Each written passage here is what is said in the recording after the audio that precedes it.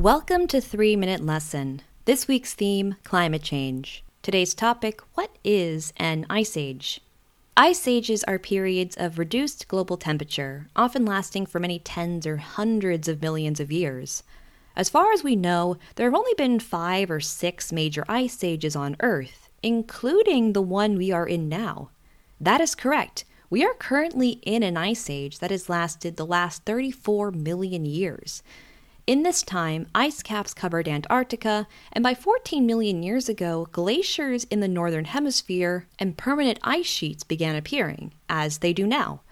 7 million years ago is when we start to see the ancestors of humans split from the ancestors of chimps.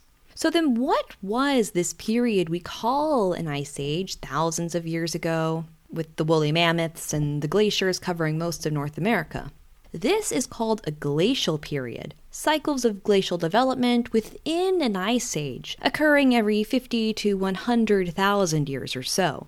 The last glacial period began 115,000 years ago and ended 12,000 years ago, and likely contributed to the development of agriculture and human society. The peak of the last glacial period was 22,000 years ago. Neanderthals would no longer be found by this time, and genetically modern humans would have been the sole hominid species on Earth. Glaciers would have covered a significant part of North America and Europe, and the ocean would have been 120 meters, or nearly 400 feet lower than current levels. Things warmed up slightly over the last 10,000 years, such that we are no longer in a glacial period. However, glaciers remain on Earth today on many continents, meaning we are still in an ice age.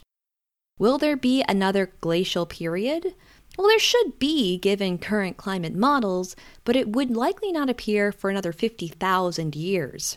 Human influence on climate may interfere with this cycle, perhaps delaying the cooling by another 50,000 years.